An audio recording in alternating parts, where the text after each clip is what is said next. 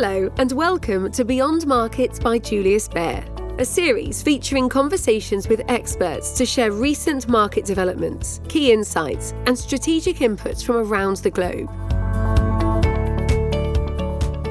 Greetings, ladies and gentlemen. Mark Matthews, Head of Research in Asia at Bank Julius Baer, and welcome to our weekly Beyond Markets podcast. The big story is that in rising 1.2% on Friday, the S&P 500 index went to a new all-time high after weeks of bumping up against the previous peak. And what's interesting is that this happened despite the 10-year Treasury yield being back above 4% and despite the dollar index being at 103. They were both lower than that a month ago. The reason why they're higher than a month ago is because the market's less sure the Fed will be cutting rates as fast as it thought.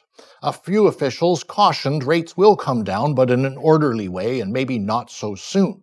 So a month ago, the futures market was pricing in the Fed funds rate in January next year at 3.62%. Now it sees the Fed funds rate in January next year at 3.82%. Well, frankly, there's not a very big difference between those two numbers, and anyway, the stock market doesn't seem to care because people don't seem to be as worried about the economy as they were. If you look at Google searches for the word recession, they keep coming down.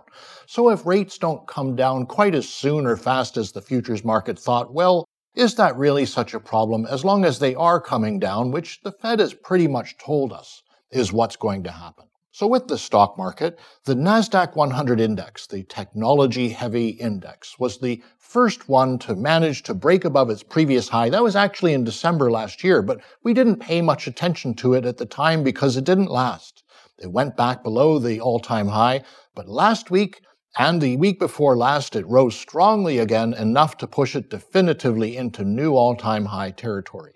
The biggest news in the markets was actually something that happened here in Asia on Thursday when Taiwan Semiconductor said its revenues should grow up to 25% this year, driven by strong demand for artificial intelligence applications. That's a welcome change from the 4.5% drop in revenues that Taiwan Semi had last year as customers were still working off inventories from what they'd bought in the post-pandemic rebound.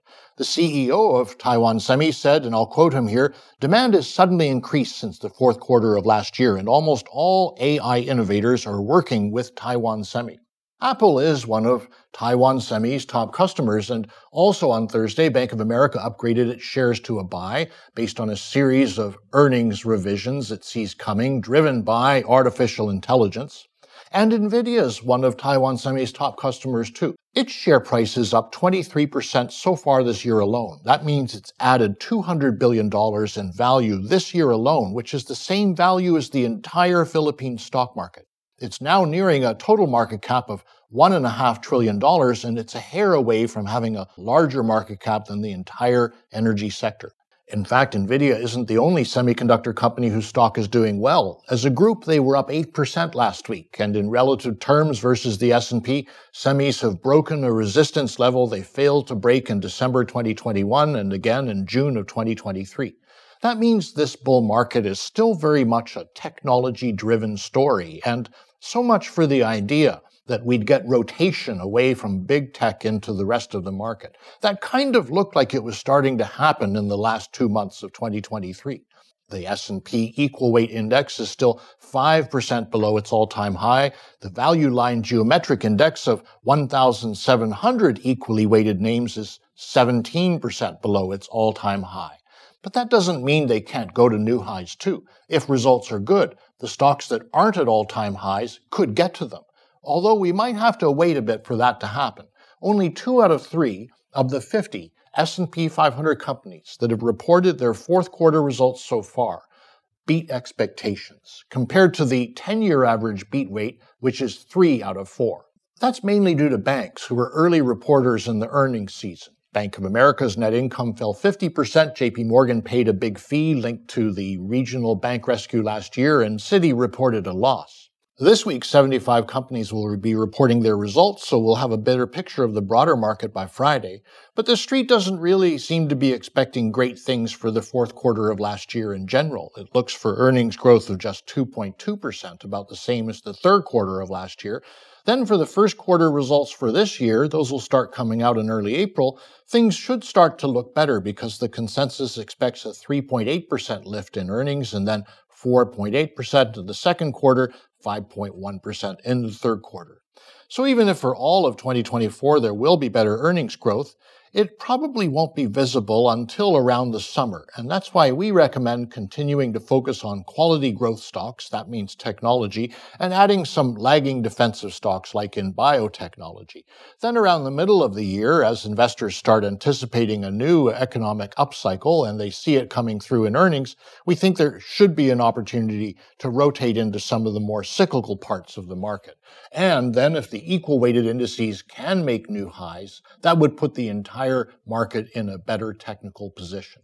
Still, we should be thankful for what we already have, and what I said at the beginning is we already have an S&P 500 index at a new all-time high 24 months and 2 weeks after the last all-time high on the 3rd of January 2022. To the everyday investor, this is psychologically a very positive thing, and it's not a good idea to sell into a move back to a new all-time high in the S&P 500 when you look back in history.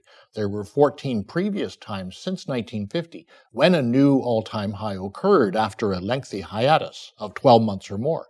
And it led to good performance over the next year in all 14 times, with one exception, which was the global financial crisis in 2007. But even including that time, the average return of all 14, 12 months later for the S&P was 15% higher.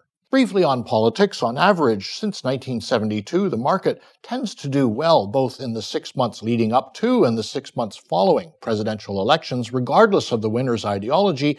But since politics are going to be coming up more frequently in conversations as the primaries unfold, I'll just say for the record, it's not looking great for the Democrats at this point in time. This week is the New Hampshire primary election for both parties. A victory in the New Hampshire Republican primary on Tuesday would give Nikki Haley momentum ahead of the next primary in her own home state of South Carolina. But a victory in New Hampshire seems unlikely for her because the polls are putting Donald Trump at 48% versus 34% for her. And now Ron DeSantis has dropped out and endorsed Trump. If New Hampshire, which is considered a centrist state, goes to Trump, then we can be pretty sure the other states will go to Trump too in the Republican primaries. And then we could also be pretty sure that Joe Biden will be nominated as the Democrat Party's candidate at their convention in August, because he has said that if Donald Trump is on the Republican ticket, he will run for office again for the Democrats. Biden's aides realize he has a public relations problem. He's polling badly versus Trump. He doesn't have the same charisma. He looks a bit older. He's presided over a period of high inflation. So the Washington Post reported on Saturday that his aides have been putting together a plan to differentiate him on economic policy by going after companies and the rich. That means the stock market will like Donald Trump even more if he wins in November. And Boris Johnson wrote in an op-ed in the Daily Mail last week, I'll just quote him here, "Reasonable people can see Trump is not actually the would-be dictator the Democrats keep portraying him to be, and they've come to resent the legalistic ruses to axe him as a candidate. The more frenzied the effort to cancel him, the stronger he becomes, the more bitterly his enemies wage lawfare against him, the more unstoppable he seems to be." If you don't like Boris Johnson or the Daily Mail, well, Jamie Dimon, the CEO of JP Morgan, said the same thing, basically, at the World Economic Forum in Davos last week. He said, and I'll quote him here, "I wish the Democrats would think a little more carefully when they talk about Make America Great Again. This negative talk about MAGA is going to hurt Biden's election campaign." And Dimon gave Trump credit for his policy record. He said, and I'll quote him again, "Take a step back, be honest. He was kind of right about NATO, kind of right on immigration. He grew the economy quite well. Trade tax reform worked. He was right about some of China, and that's why Trump supporters voted for him." Speaking of China, and to round things off, it's the only market in the world trading at more than 2 standard deviations below its long-term average valuation. We haven't seen these kind of valuations since the European crisis in 2011 or the global financial crisis in 2009.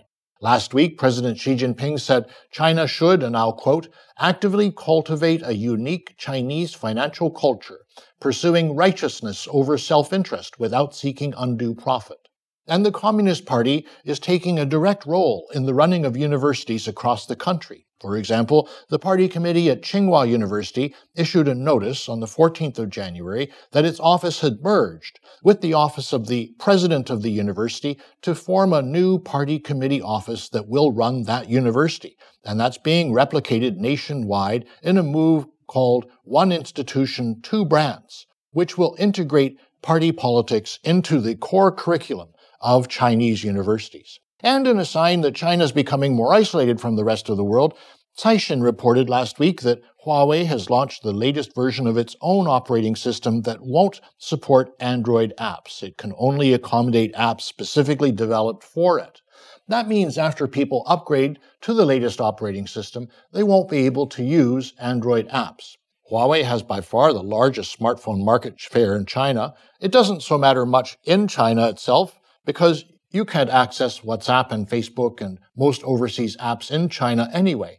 But when Chinese people go overseas with Huawei phones, their phones won't be able to handle Android apps if they upgrade to the new operating system. Outside of China, Huawei users can still use the old operating system, but when Android apps get upgraded, and that's constantly happening, they won't be able to use them on their Huawei phones. There's about 150,000 Huawei users here in Singapore and many, many others in countries around the world. It's going to be a problem for them.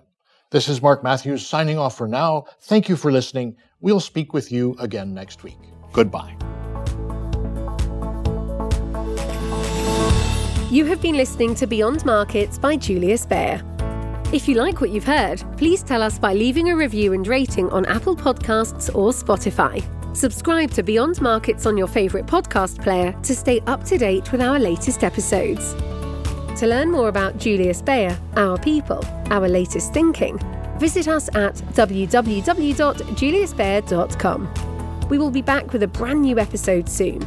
The information and opinions expressed in this podcast constitute marketing material and are not the result of independent financial or investment research.